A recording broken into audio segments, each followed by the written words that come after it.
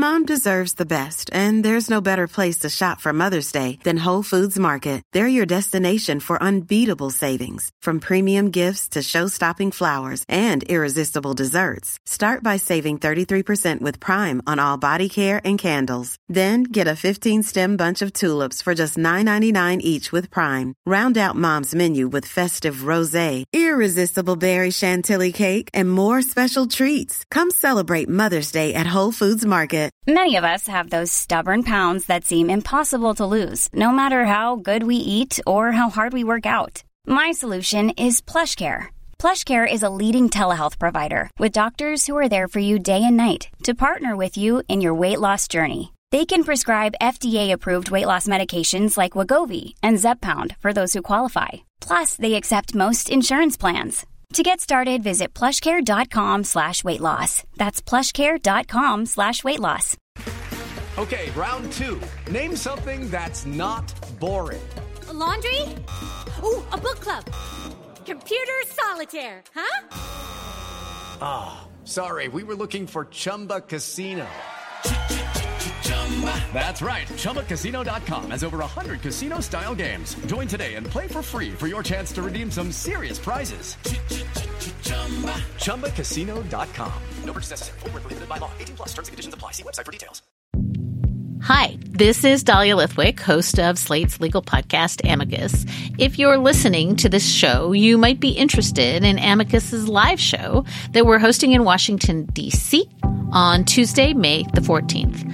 My colleague, Mark Joseph Stern, and I will be talking to some amazing guests, including Sherrilyn Ifill and a sitting state Supreme Court justice, all about how originalism, a relatively recently invented way of interpreting the Constitution, has taken over the Supreme Court and radically reshaped the law.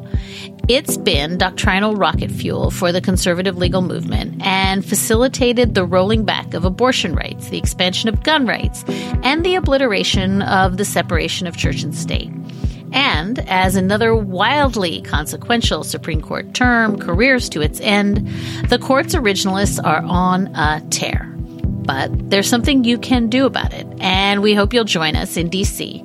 on May 14th to explore the possible pathways out of the current situation. Go to slate.com/Amicus Live for tickets. Hang Up and Listen is brought to you by Harry's, the new shaving company that offers German-engineered blades, well-designed handles, and shipping right to your door, all at a fraction of the price of other razors. Visit harrys.com and use the promo code HANGUP. The following podcast contains explicit language.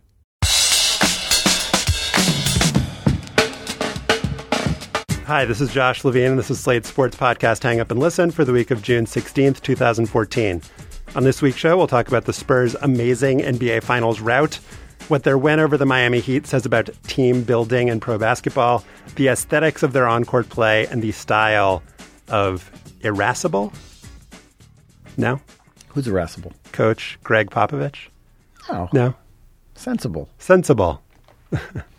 Congenial. Impolite but sensible. Coach Greg Popovich. We'll then discuss the opening weekend of the 2014 World Cup in Brazil, in which goals were plentiful and no game ended in a draw.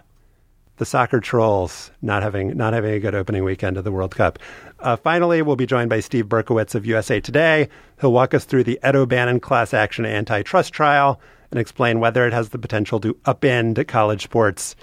Joining me from Washington, D.C. is Stefan Fatsis, the author of the books Word Freak and A Few Seconds of Panic, the Friday sports correspondent for NPR's All Things Considered.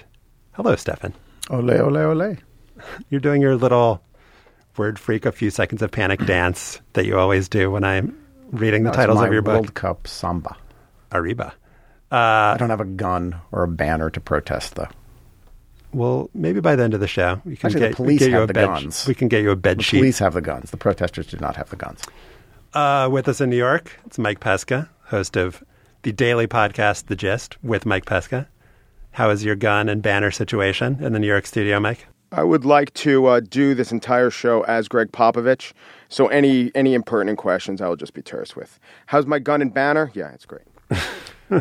Gun, banner? Yeah. Turnovers. Good question. Next question. Turnovers.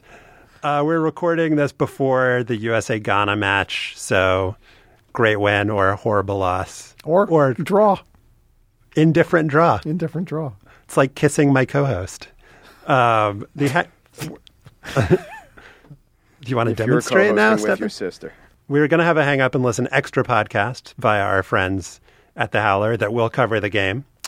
So if you subscribe to the Hang Up and Listen feed in your favorite podcast program, you will be able to get that on Tuesday to be right on the cusp of the breaking news about USA and Ghana. I'm also encourage you to subscribe to Slate Plus. You can get extra Hang Up and Listen segments, such as on today's episode. You can do that at slate.com/hangupplus. And let us now talk about the NBA Finals. We were sitting in these very chairs last week. Would these chairs have imagined that after the finals were tied 1-1, the Spurs would win the next 3 games by 19, 21, and 17 points? San Antonio beat Miami by a combined 70 points, the largest margin in NBA Finals history. They did it with contributions from the big old three of Duncan, Ginobili, and Parker, your big men Splitter and Diaw, shooters Patty Mills and Danny Green, and the 22-year-old Finals MVP Kawhi Leonard, who ESPN's Jalen Rose, I think, aptly compared to Scottie Pippen. Very Pippen-like series. Adam Silver, during the trophy presentation, said of the Spurs, "You showed the world how beautiful this game is." And that was a comment that so many people were making about the beauty of the Spurs' performance. Did it make you weep, Mike? The beauty? No, I mean, I thought it was well executed. This is ridiculous, the beauty of the Spurs. They passed a lot, and sometimes they didn't. Sometimes Ginobili just puts his head down and has a good drive. Whenever an NBA, except for that era of like bully basketball and the Knicks and so forth, whenever NBA teams do well, a beautiful high arcing shot of lovely trajectory splashes down in the bottom of the net, or someone finds an open man. So, the winning team usually plays really nice basketball. I think it was more of they made the Heat look ugly on offense and look really out of it on offense. Yeah, their offense was great, and they did pass a lot. And passing, I guess, means beautiful, although I don't know why driving and making a crazy shot like Ginobili would sometimes do doesn't make beautiful. I just think it was, I was trying to read all these articles, like, how did they do this? How did this happen? I know what we're seeing. I know we saw many more passes than the Heat seemed to be able to account for or defend against. That led to 20-point blowouts. That was it. It just seems like there was some secret that maybe some Popovich'ologist will one day figure out.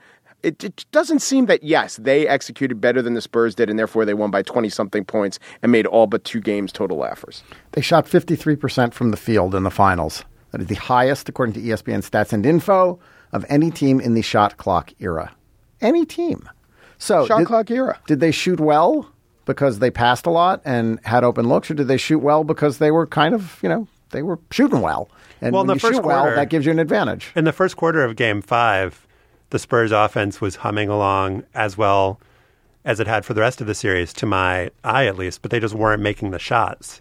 And so I think the beauty comes from the passing leading to the swish. I think great passes followed by a clang off the back of the rim is not going to parse as beautiful. But it seemed like the Heat defense, with doubling with a lot of pressure on the ball, was just leading to past open man to past open man to past open man. It was sort of a reaction to what the Heat were doing, and they were just not trapping as effectively, not forcing as many turnovers as they were last year or as in the opening couple games of the series. But I think the beauty thing there is something to that, because in the NBA and the playoffs specifically, if you don't win, I think it's at least like pretty easy to make the other team look bad by, fouling the guy who has a clear path to the basket. You don't often see layups in the playoffs, but the Spurs,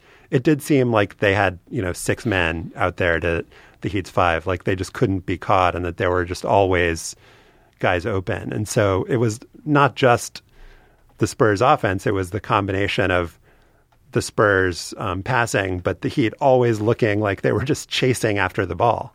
The beauty is apparent on a play like the one that I think there were 4 or 5 passes that culminated in Boris Diaw throwing the ball behind his back to Thiago Splitter, who had just cut under the basket and caught it for an easy layup. I mean, that does make you go, wow.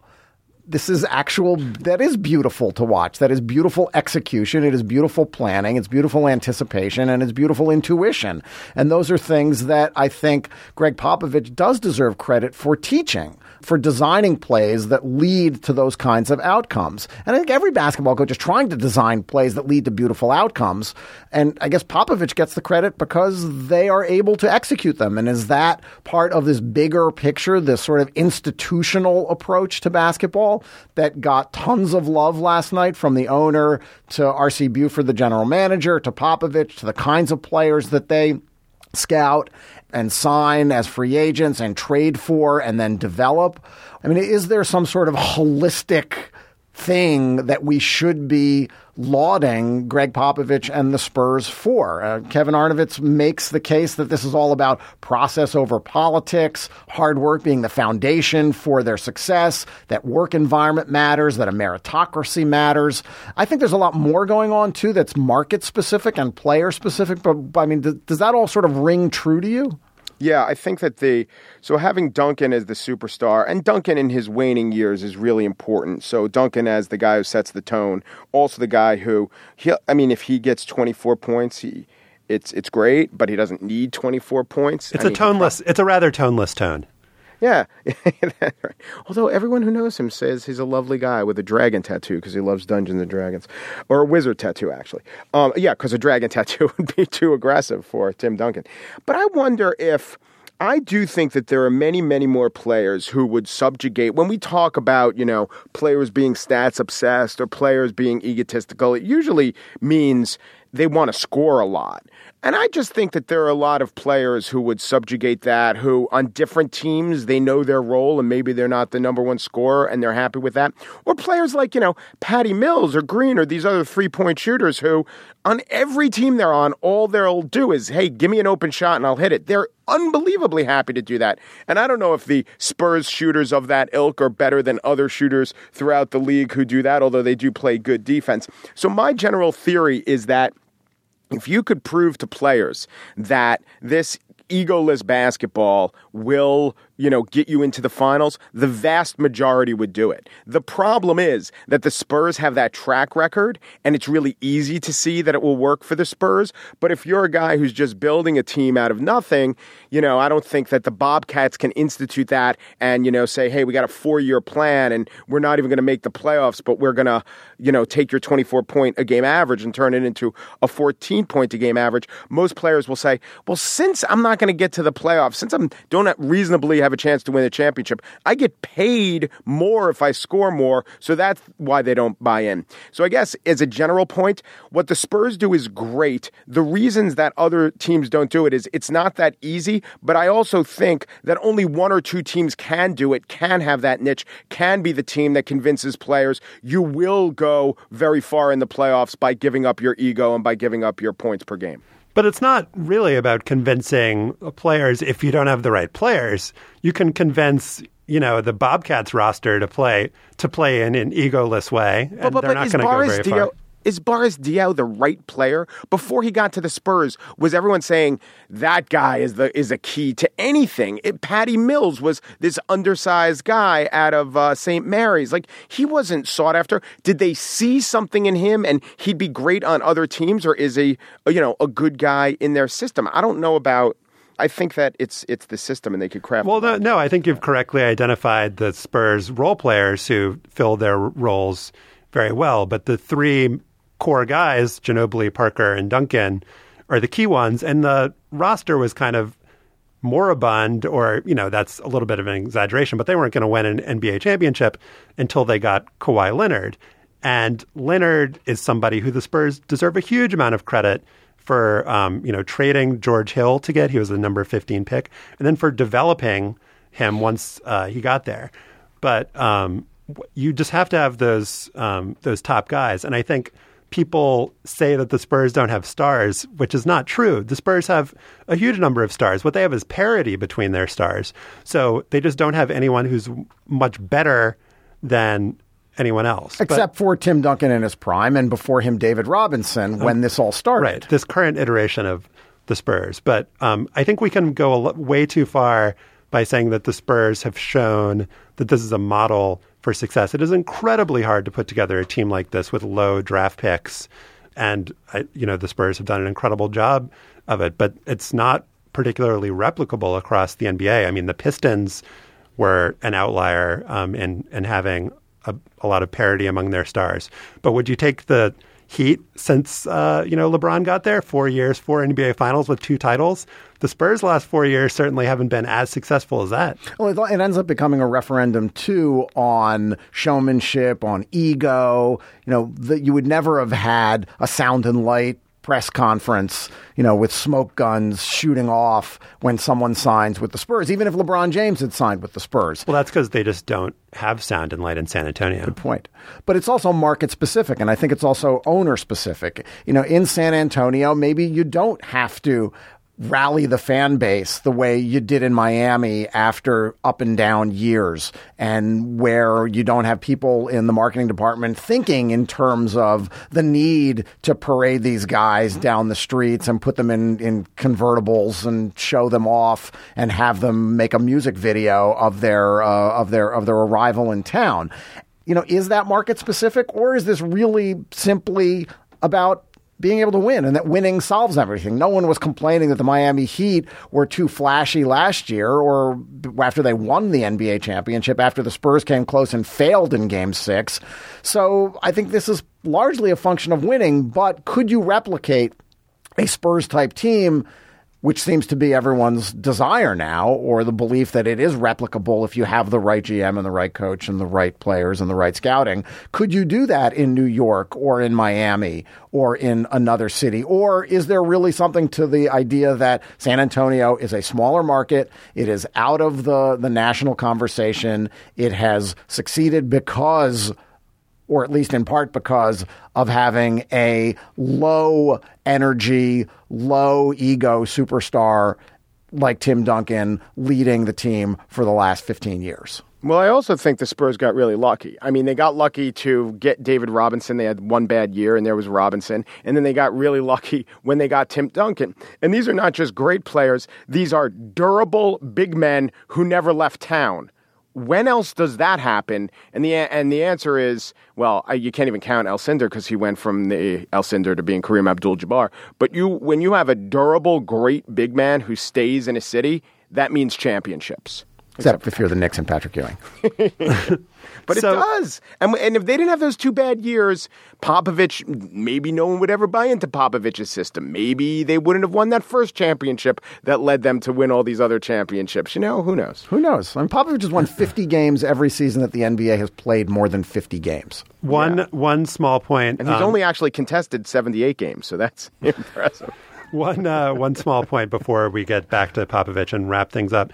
There's a lot of talk now, obviously, about what the Heat are going to do, what LeBron James is going to do. And again, I find more similarities to the Spurs here than differences. Ginobili, Parker, Duncan consistently have taken less money to stick together and to allow the Spurs to get these complementary players that allow them to succeed as a team. And it's just kind of the genius of the NBA owners. This is a collectively bargained, but the fact that players are now seen as being bad and selfish if they don't voluntarily reduce their own salaries. And this is what's being, it seems likely that this could happen again with the Heat. The Heat, trio did this to put the big three together. You're kind of bashed if you don't win championships. And it seems like whether it's the Spurs model or whether it's the Heat model, the way to do that is, again, to voluntarily reduce your own salary, or else you're criticized for it. But the reality is, what a wonderful world. The only one that's going to probably have to do that would be LeBron James. Dwayne Wade is not a max player anymore. Chris Bosh might. He could opt into his salary and just take it. He could opt into his salary and take it, but if he decides to opt out and try to go somewhere else, he's not getting that kind of money. Think about the framing of that, right? What George Lakoff, the linguist, would call the frame. He could opt into his salary. Some might call get paid what's owed him and promised. Right, you're saying Dwayne Wade's not a max player, and it's incumbent upon him to realize that and go somewhere else. Impose that salary reduction on himself. And that's what he's going to get criticized for if he does opt in. Much like we had the conversation about Steve Nash and the money that he's owed, and the reaction of Los Angeles fans to being given what he has contractually. What his team has contractually agreed to pay him. And that's what you're going to get this offseason. That if Dwayne Wade decides I want my money, it's going to be, well, then he's consigned the Heat to failure. So Popovich, do we think he's a jerk, a dick, with the way that he talks to the press? No. That he answers those questions? No. I think the press I think the press has taken to think of him as charming, and everyone likes him. Well, I know that they've taken to think of him as charming. That doesn't mean that he's charming. But I don't think the questions are ever any good. It's not like he dismisses good questions. And I don't think that his reactions are ever sort of hostile. They're not belligerent. They are. They are. In the post-game press conferences, he can be a little belittling. He can be hostile. But why would you ask a team who's up 3-1, who do you think the MVP would be at that point? You deserve to get next questioned with that one. But there's a way, I think, that you can not answer those questions and not be as belittling or impolite about it. You could be like just a reasonably nice human being. And half the time he does joke about it. He does make fun of the question, but he does it in a way that gets the rest of the room to laugh. He's honest, and don't we value honesty? Don't we like having coaches who stand up there and smirk and smile and give us something more than the canned, well, let's talk about who's the MVP after we actually win the series. We got a tough game tomorrow. The Heat and LeBron are really going to bring it.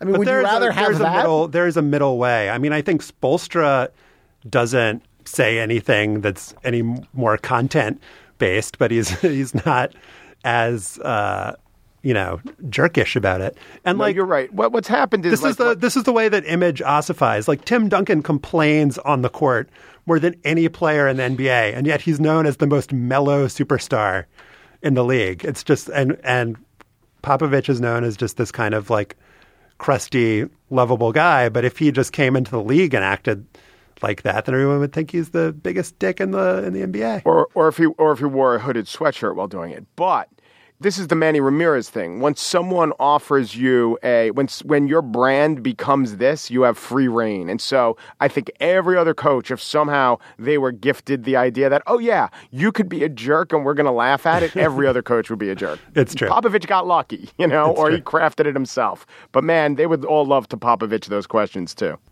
All right, let's have a word from our sponsor this week, and that is Harry's, which is focused on providing a great shaving experience for a fraction of the price of their competitors. It's a clean product design, high-quality blades, half the price of competitors.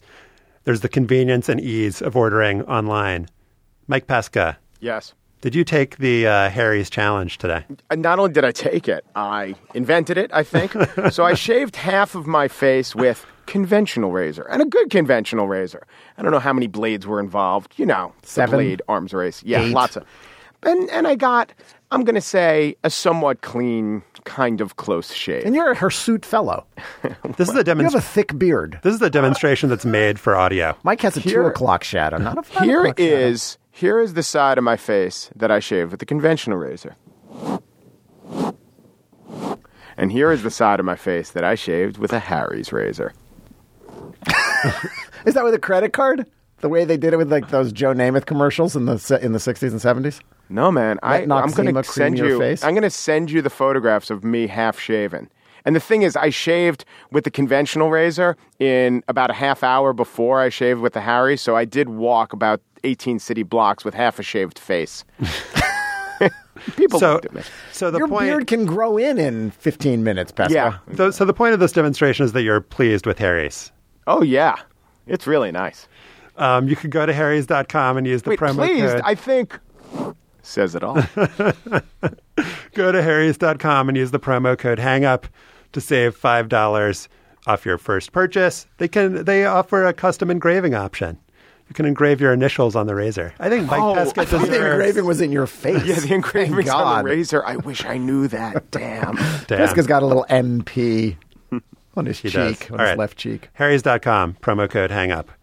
with 37 goals in the first 11 games of the competition. This is the most scoreful. That's the word, right? Yeah. Sclorific. Goalful. To the World Cup since 1958. There were only 19 goals for the first 11 games in South Africa. You should ask for your money back. You went to jail for just 19 goals in 11 games. There also have been no draws. So this is what American sports punditry has always wanted. More scoring, none of those damn ties. Do you like it now, America? I think America actually does like it. There's been less stupid, obvious soccer trolldom this time around, and it's been befitting. I don't think it's because of the goals. I think it's because of the passage of time. The trolldom will be. But I just wrote an introduction about how it's because of the goals. So just go with that. Okay, I'll go with it. Yeah. No, but you continue. And not only just goals, but some really fantastic goals. I mean, the Dutch kicking Spain's ass 5-1. The goal by Robin van Persie was as beautiful a finish as you'll ever see. The dolphin header. The dolphin header, yes. The Swiss winning in the final play of the game, basically, to put it in American terms, last play of the game. There's been some gorgeous soccer and some gorgeous scoring and some intense games, fast-paced games. Even the England-Italy snooze fest toward the end was really nice in the first half. I thought England was awful in the last 20 minutes, uncreative, unimaginative. You're losing by a goal. Do something. Try something different. Try, please. They didn't look like they were trying.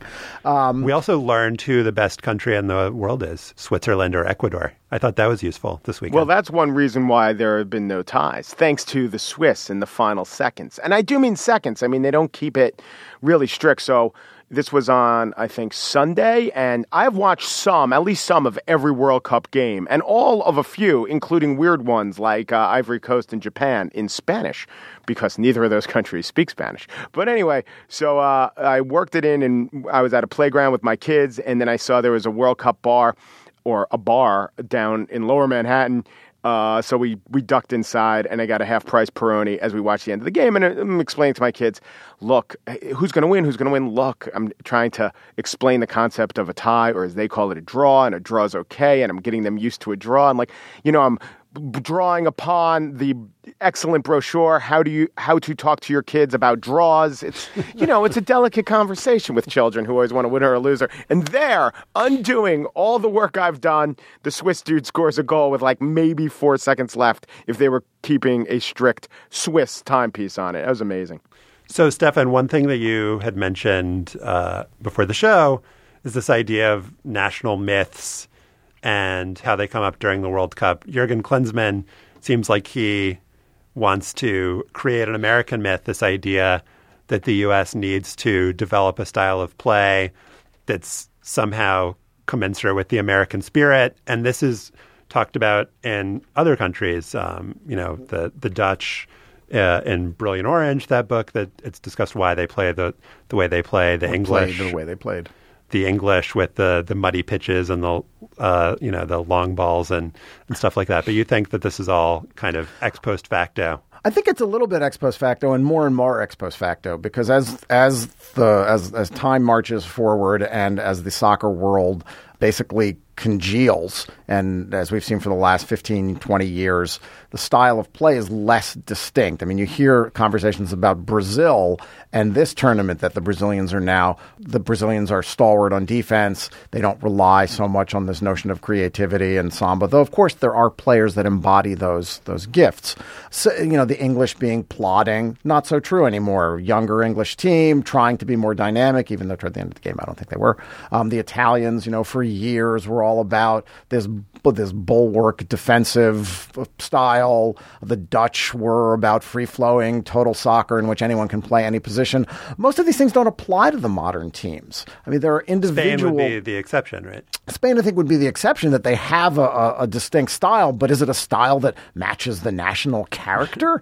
I don't see that so much anymore. I think there is a merging of styles, and to try to pin down a nation, to try to say that a nation is X and their football reflects this national personality is wrong-headed. And I think it's something that does come out of the European experience. So when we hear Jurgen Klinsmann saying we need to come up with something that's distinctly American, we are fast, but we are also strong. We want to push the game forward because this is the American way. I think that's kind of bullshit. See, I think that it's true, but is it coefficient of correlation? Is that what that stat is?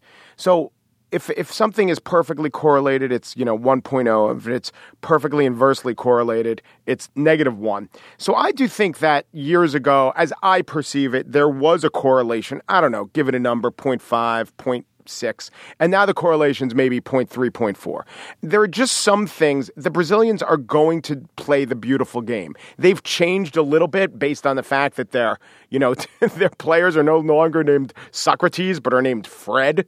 So I guess they've gotten a little less splashy. Hulk. Yeah, Fred and Hulk. So, there used to be guys that members of the Justice League would aspire to their names. Now, Fred.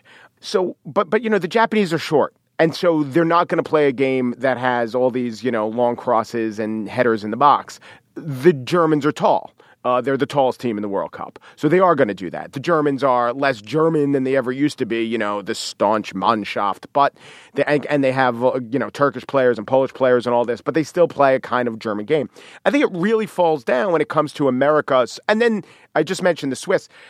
The Swiss's character and the Swiss's team are entirely at odds. They couldn't be more negatively correlated. The Swiss are like this crazy attacking group. And if you know anything about the Swiss, they're not like that. They don't attack. They're known for not attacking.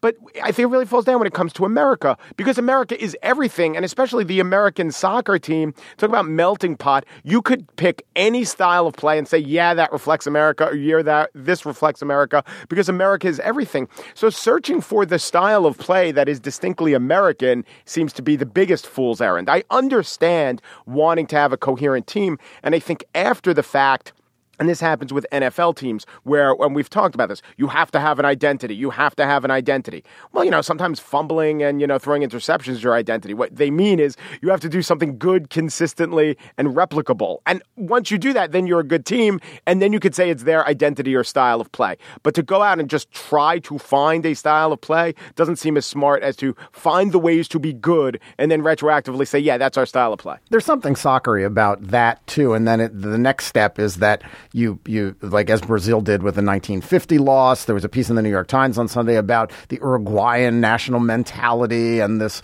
early success in the World Cup carrying over into the current iteration of the team. I think a lot of this is how we want to think and write about sports, but soccer in particular. Baseball used to suffer from that a lot. We're a lot more quantitative and rational about baseball. There are fewer Elysian fields. Soccer, I think, still has a lot of Eduardo Galeano and beautiful game and sort of national character and national tragedy woven into it. Well, what do you think of the contention, the argument that Americans don't flop or dive as much as players in other countries? Sam Borden wrote about this in the New York Times recently, and this is kind of taken as a given. But as I've been watching the team over the last few years, I feel like if that was true, it doesn't seem as true to me anymore. Jozy Altidore is a guy that strategically falls down a lot, in my estimation, and that he's known, his one of his better, more important qualities to the team is being able to win free kicks and advantageous positions for the team. So as somebody who's been watching American soccer develop, Stefan, do you think it's true that the U.S. has gotten more international in its embrace of the flop? I think Clint Dempsey takes He's Tim Duncan-esque in his willingness to complain to the refs about anything and everything. But he'll also go for the well-timed exaggeration and dive, too. Yeah, I think there is something in American soccer that does begin at the youth level where the theatricality is discouraged. And it's discouraged not only in the sort of deceptive don't flop way, but it's discouraged in the sort of creative Lionel Messi to be way, where players are taught to sort of subjugate their individual talents toward the greater good, to learn to pass more and get into open space versus to try to beat three defenders at once, the way we saw Messi do on Sunday. Speaking of unbelievable goals, the image of Lionel Messi beating those 4 players yesterday and leaving 2 of them in a heap after they collided with each other like clowns because the way he danced around them, like some Keystone Cops thing, was emblematic of his greatness and also, a way to sort of. So Messi doesn't get around. Flop. Messi I don't know. doesn't Does flop. Messi flop much? He does I don't not. know that He does Messi not. But flops. he No, makes doesn't. the defense flop. Right. He gets tripped a lot. Legitimately. He does get tripped a lot. No, I think the United States doesn't flop. But everything that sports writers and us were lauding the Spurs for doing, passing a lot. I know we made the Duncan exception, but that's how we want our athletes to be and not take 3 guys one-on-one. There's something terrible in America about taking 3 guys one-on-one. But when you take 3 guys one-on-one and it works, it's not only fantastic, it's really advantageous to the team. Maybe there's something about soccer. Okay, I'm just working this out in my head. But in basketball, which is a more deterministic sport, I mean, there are more, who wins is more reflective of the better team. It's much more higher scoring. There's less of a reason to take 3 guys one-on-one. On any given possession, you'd probably be better passing it 3 times to get to the open man. But in soccer, where only 2 goals are scored a game, and that could be, impossible to overcome, maybe it's smarter to take 3 guys one-on-one. Because even if the odds are only 10% that it will succeed, that 10% will result in a much higher scoring chance than a bunch of good passes. I don't know if that's true. Maybe that is true. Maybe that goes against the American style. And I know Michael Bradley, who's one of the best players, is definitely indicative of what people think of the American style of play. Like a Marine, like a sergeant in the Marines. It's not maybe indicative of what the American image is in the world, but the image of the American soccer player is in fact that. But guess what? If we had someone like Lionel Messi that could dribble the pants off of 5 guys and then put the ball in the corner of the net. The number of guys is increasing every time. And actually, I just called up the picture. Deadspin ran the picture of Messi taking the shot against Bosnia yesterday, on which he scored off the post. And Herzegovina. And I'm sorry, I left out Herzegovina. I'm sorry, Herzegovina. There are 2 guys on the ground, the 2 that collided with each other, 2 defenders 2 yards away from him, one standing 3 yards to the side and behind him, and the goalie diving futilely to his right. It's a fantastic photo. That was one of the most amazing goals where the ball didn't really go more than an inch above the ground. Usually amazing goals are aerials. All right, let's move on to our last topic, and Mike Pesca will be stepping away for a moment, but we'll be back for After Balls. Last week in Oakland, the Ed O'Bannon case finally reached a courtroom after nearly 5 years. U.S. District Court Judge Claudia Wilken is hearing the class action antitrust lawsuit, the outcome of which could change the structure and the identity of college sports. Joining us from Oakland to discuss the O'Bannon case is Steve Berkowitz, who's been covering it for USA Today. Hello, Steve. Hi, how are you? I'm good. And you've been writing great coverage, previews, and then day-to-day recaps. So I feel very informed. But for listeners out there who have not had the privilege of reading the Berkowitz coverage, can you just give a quick kind of capsule summary about what is at issue in this case? Yeah, I mean, basically what it comes down to is whether or not the harm that is done to men's basketball and football players in major college sports, whether the harm done to them by the restrictions the NCAA has on what athletes can receive as compensation is greater than sort of the good that is done for college sports by the NCAA's limits in terms of, as the NCAA has cast it, in terms of enhancing competition, in terms of preserving amateurism and the connection of amateurism to the sport's popularity. The NCAA has also said that it enhances the integration of education and athletics because if football and basketball players are being paid, they are sort of more professionalized and less inclined to sort of deal with anything academically. And the plaintiffs shot holes in a lot of those arguments last week. O'Bannon testified. Roger Knoll, an economist at Stanford, testified for a really long time. The scope, as you outlined it, Steve, is pretty limited, but the bigger picture is this floodgate notion that this is going to forever change college sports, that it will open a bigger door toward athletes getting paid more than just what they might be able to negotiate with a video game company or with a shoe company. How is that sort of, in what you're seeing in the courtroom, how is that sort of playing out, the fear of what's bigger here? Well, I think there's fear on both ends. I mean, from the colleges, the biggest fear is that having to pay football and men's basketball players any sizable percentage of the live broadcast revenue, which is what is at issue, in for the most part here, that's going to be a really significant problem for them financially. So, for a lot of schools, that's probably true. And that would alter a lot of things in college athletics potentially. But some of those other effects are really, sort of immaterial to the case as far as the judge is concerned. And she has said as much, that she doesn't treat the marketplaces for other sports to be the same marketplace for the football and men's basketball players. So I think that's the big fear for colleges, is the prospect of having to be in a position to share a lot of revenue with just football and men's basketball players. And I think there's concern on the part of the colleges that this would potentially later on open them up to Title IX questions, although that's hard to know how that would turn out. But I think there's definitely sort of this parade of terribles that the NCAA is concerned about. Yeah, Pandora's box. No question. So I learned from reading your coverage, from Michael McCann's coverage in Sports Illustrated, that the NCAA could legally have a system that harms the players. Could you explain why that would be legal? Yeah, I mean, under antitrust law, you can have a system that on its face appears to be anti-competitive as long as, in this case, the NCAA can make a case that its justifications, which would presumably enhance competition, as long as those justifications, in the mind of the judge, outweigh the harm that's being done to the athletes.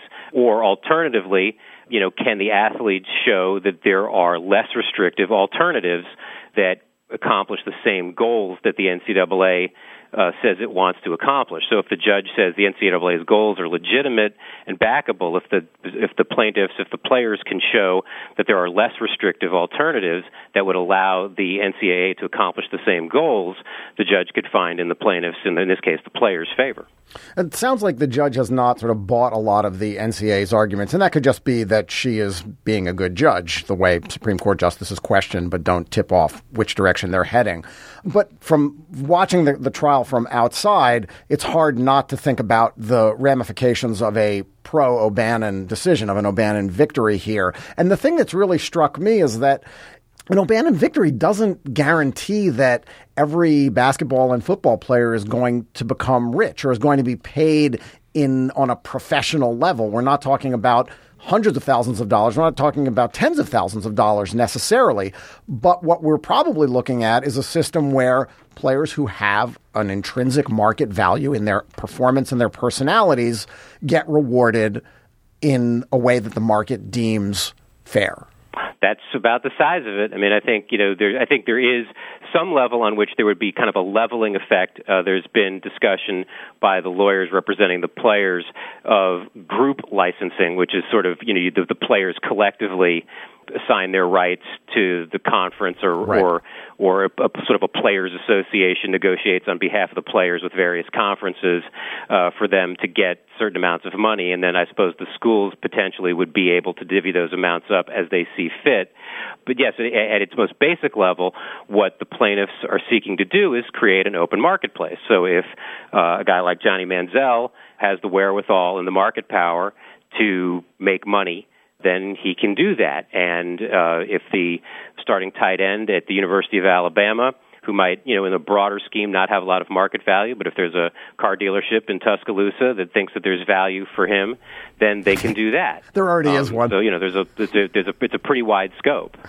So one thing that I'll look forward to hearing the NCAA try to argue is this idea that amateurism is essential for creating competitive balance in college sports. You had argue that the existence of the SEC, dominance in college football, if the players were getting paid, it's hard to see how the SEC could be any more dominant. Andy Schwartz, who has done work consulting for the O'Bannon side, he wrote for Slate that it actually doesn't ensure competitive balance. It just means that when Louisiana State competes with Oklahoma State, everyone pays the Ball State rate, which I thought was an elegant way to put it.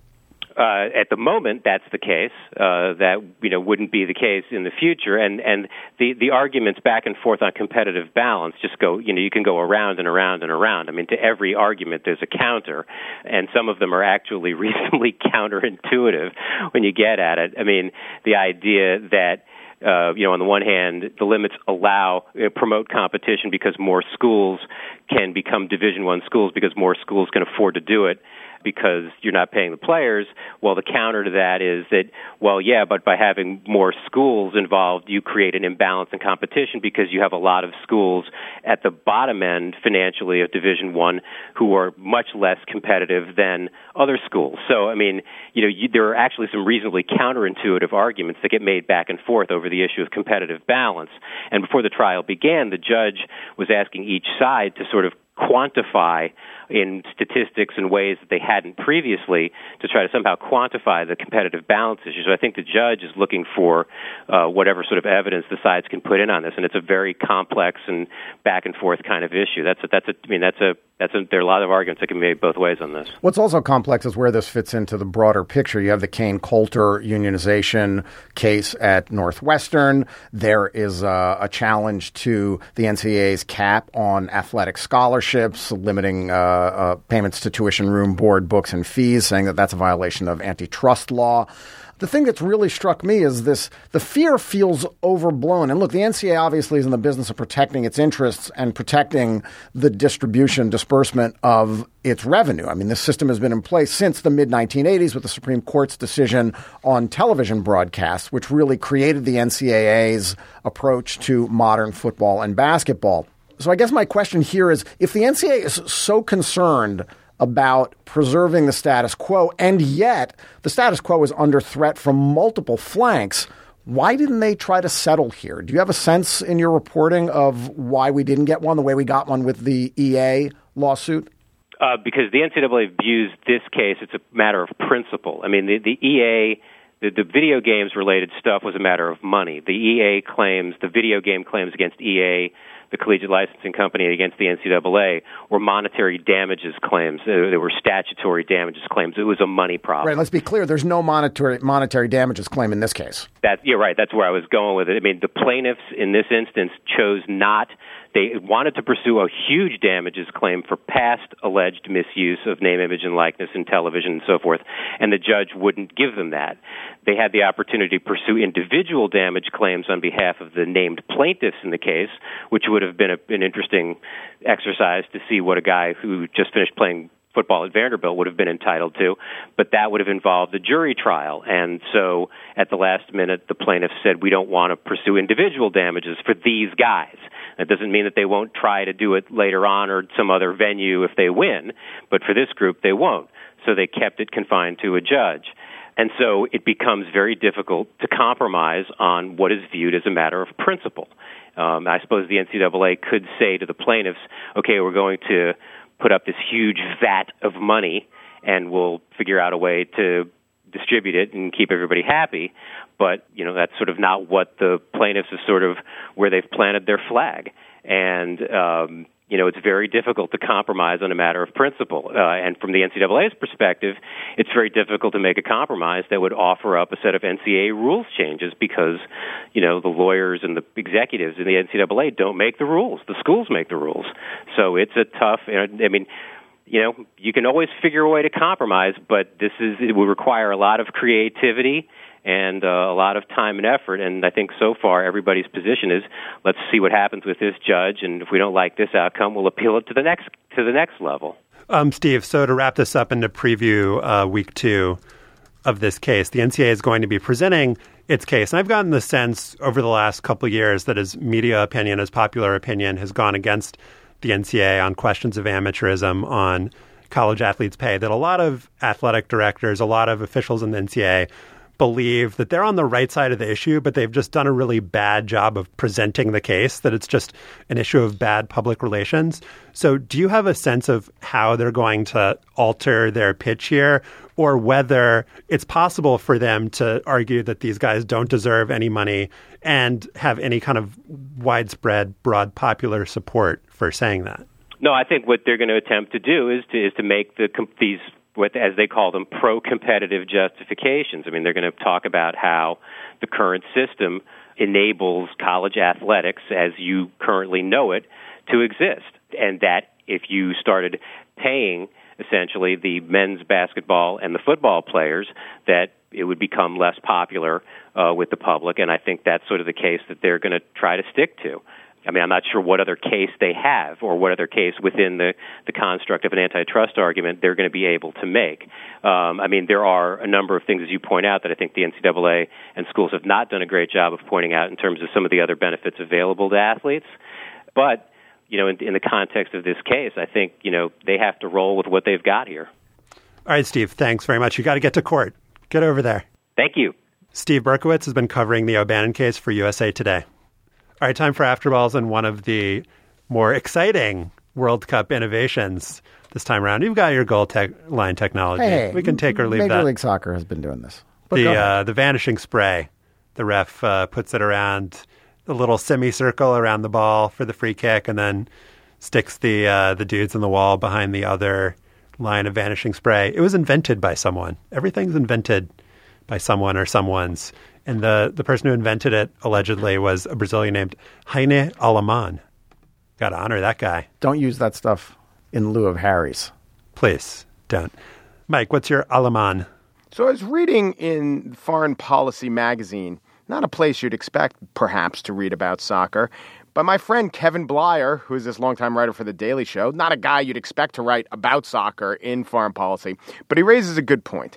And he was writing about the game that will have been played by the time you hear this, Nigeria versus Iran. One of the betting sites I went to said, on paper, this match does not stand out. Maybe you don't think about Iran and Nigeria. But there's a couple of interesting things about those countries. One, it could be called the Oil Bowl. These are two of the most highest oil-producing countries in the world. They're no Saudi Arabia and Russia or Canada, but they're up there. And then you have the fact that these are two of the most corrupt countries in the world. And this is what Kevin was pointing out in his piece. And I started looking at the corruption index or the corruption perceptions index. And at the top of the least corrupt country scores, a lot of countries you'd figure would be there. A lot of Scandinavian countries, Denmark, New Zealand, Finland, Sweden, Norway. These are the 5 least corrupt countries. Singapore's up there. Switzerland's up there. And then when Switzerland hits, which I think probably outperforms how it should when you think about the number of people and, you know, what we perceive, how popular we perceive soccer to be, it does seem that there seems to be a bit of a correlation between being not corrupt and being good at soccer, football. Because after Switzerland, you have the Netherlands, and after Netherlands, you have Australia. And they're not great, but I think they outperform where they're supposed to be in football. Canada, you can't, it's really the snowy countries, you can't really count. Canada, Luxembourg, and then Germany, Iceland, and the United Kingdom. So already in the top 4, and then Barbados and Belgium's one of the, you know, pre-match, I saw them as like the 8th favorite to win the World Cup. They have an extremely high ranking. So they're in the top 15 countries. We've already named, you know, 4 World Cup favorites or semi-favorites. And even in countries like Spain, which you figure it has a very bad economy and maybe not great politics, they're the 40th best country in terms of corruption. So that's pretty good. But then when you look at the bottom of the list, so you have a lot of ridiculous war-torn countries. Oh, yeah, and I also wanted to point out that Uruguay was 19th, tied with the United States in terms of not being corrupt. So that's pretty good. I mean, I think that is...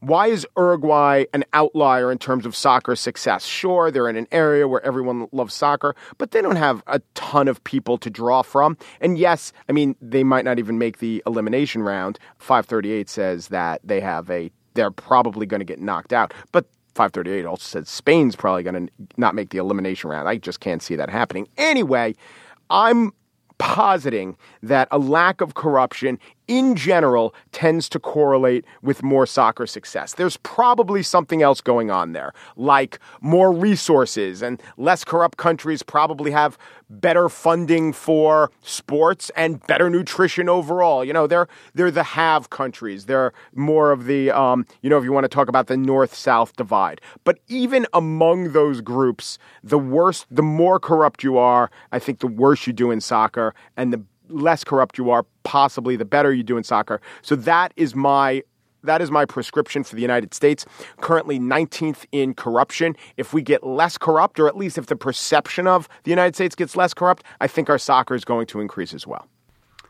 Stefan, what is your Alaman? Well, last year, Sports Illustrated soccer writer Grant Wall donned a tan fedora, tweeted a picture of himself standing fieldside holding a mic, and wrote this: Dent McSkimming reporting on the scene from World Cup 1950. The reference was to the only American reporter present for what was pretty much the biggest upset in the tournament's history. United States won, England 0 in Belo Horizonte, Brazil on June 29th, 1950. In addition to having a name out of a Simpsons parody of Anchorman, McSkimming was the rare reporter who championed soccer in the early and mid-20th century. He started working for the St. Louis Post-Dispatch after World War I and wrote for the paper into the 1960s. In those decades, St. Louis was one of the few places where soccer was played a lot and, for America, played well. McSkimming would watch games from the corner of the stands, he said, because he couldn't stand listening to the other reporters talk over the game about politics or baseball. According to a 1997 story in the Post-Dispatch, McSkimming was upset that the paper wouldn't send him to cover the 1950 U.S. World Cup team, which included 5 players from St. Louis. So he paid his own way and went to Brazil. That story is all over accounts of the U.S.'s upset win over England. The just-published Mammoth Book of the World Cup says that McSkimming reported back the exciting news of the U.S. victory with great pride. A community and newspaper in Roanoke, Virginia, wrote in 2010 that after the game, McSkimming pushed through the crowd and found a phone, called his editor. He had to be the first reporter to get the news of this miracle into print. He needn't have worried. The next morning, the St. Louis Post-Dispatch was not just the first paper to break the news, it turned out to be the only U.S. paper to do so. The 2005 movie The Game of Their Lives features McSkimming, played by Patrick Stewart, narrating the story of the game. And I have a feeling that Roanoke writer took the account from the movie. What I can't figure out, though, is how much Dent McSkimming actually filed from Brazil. On the day after the game, the Post-Dispatch printed a wire service account, not a story by McSkimming. The paper wasn't alone. The New York Times ran an AP story, which got the name of the goal scorer wrong, and follow-up wire stories the next 2 days. The 1996 book, The Game of Their Lives by Jeffrey Douglas, mentions McSkimming just once to retell the story of how he paid his own way to get to Brazil, and doesn't quote or cite anything that he wrote. In his 2010 book, Soccer Stories, longtime soccer writer, researcher, and PR guy named Don Russolo writes that McSkimming was taking in the game as a tourist. Sports Illustrated senior writer Alexander Wolf told me that in researching his 2010 feature about the tragic story of Haitian immigrant Joe Gaetjens, who scored the U.S. goal, he didn't find anything even remotely contemporaneous that McSkimming wrote. So did McSkimming file or didn't he? That 1997 Post-Dispatch piece said that on the first Saturday in May of 1950, McSkimming won the sports department's Kentucky Derby pool. He picked middle ground, worked half of his shift, left for his lunch break, and, quote, didn't return for several years. It doesn't mention any stories either, all of which makes me think that McSkimming blew off the paper after he had to go to Brazil on his own dime and didn't file a word. But that seems a little weird, not just because it would have been a huge scoop, but also because McSkimming was inducted into the National Soccer Hall of Fame in 1951. In any case, this is solvable. I just couldn't solve it in time for this Afterball. Dent McSkimming died in 1976 at age 79, so we can't ask him. The Post-Dispatch online archives only go back to 1988. I've emailed the paper, waiting for an answer. Keith Schildroth, the former Post-Dispatch staffer who wrote that short piece on McSkipping town to go to Brazil, told me that McSkimming was a respected pro, versatile reporter, popular with readers. He's checking to see what Dent McSkimming may have filed from Brazil. I will update. I also just like saying Dent McSkimming. Can we retroactively rename the Afterballs McSkimmings? I think you just do McSkimmings for the rest of the World Cup. Josh, what's your Aleman? So it's that time of year, Stefan. The bats are coming out. The oversized gloves have emerged from the attic. It's softball season. So I was looking up the latest in softball bat technology. Got these ginormous things with their ginormous barrels, but they're actually rules. The Amateur Softball Association does not let any enormous club through. There have to be standards. There have to be rules. There can only be certain exit velocities of the ball allowed. It's for safety reasons. So I found this old lawsuit from 2006. So there's an issue with, a company will put out a bat, and it'll be this awesome bat. Everybody will want the bat. And then the Amateur Softball Association will say, you can't use that bat. So what is a man to do? What is a woman to do?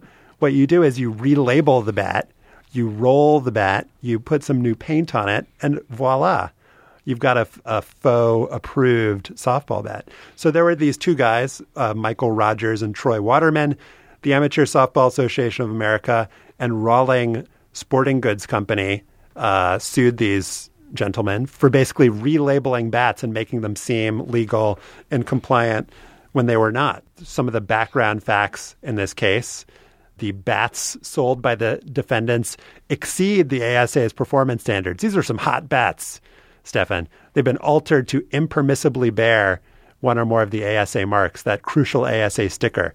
Consumers and players expect that softball bats containing one or more of the ASA marks and one or more of the Rawlings marks would perform at the level of other bats containing those same marks. Instead, the bats were way more awesome, and we just cannot have that.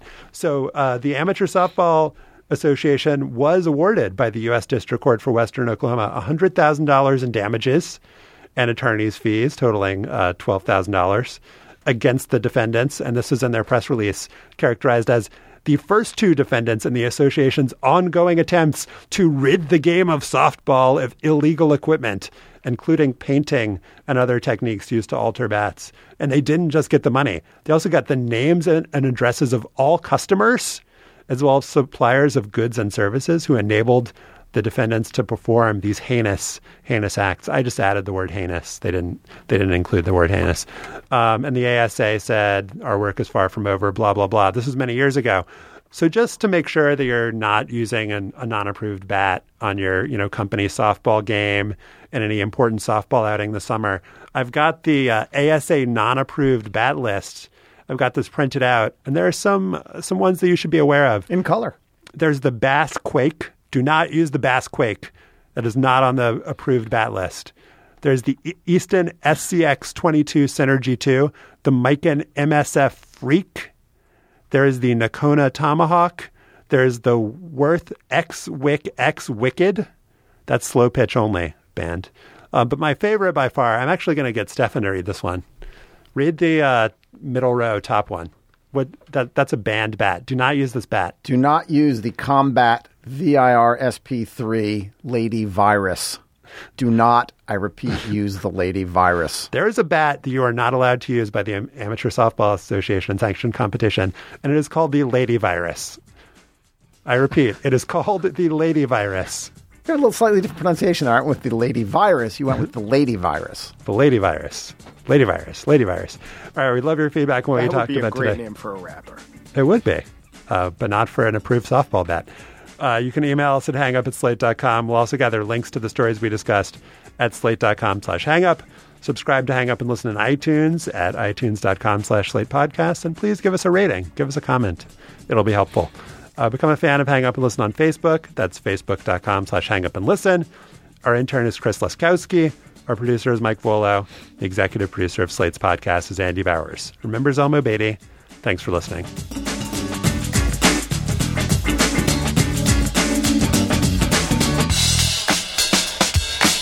It is Ryan here, and I have a question for you. What do you do when you win?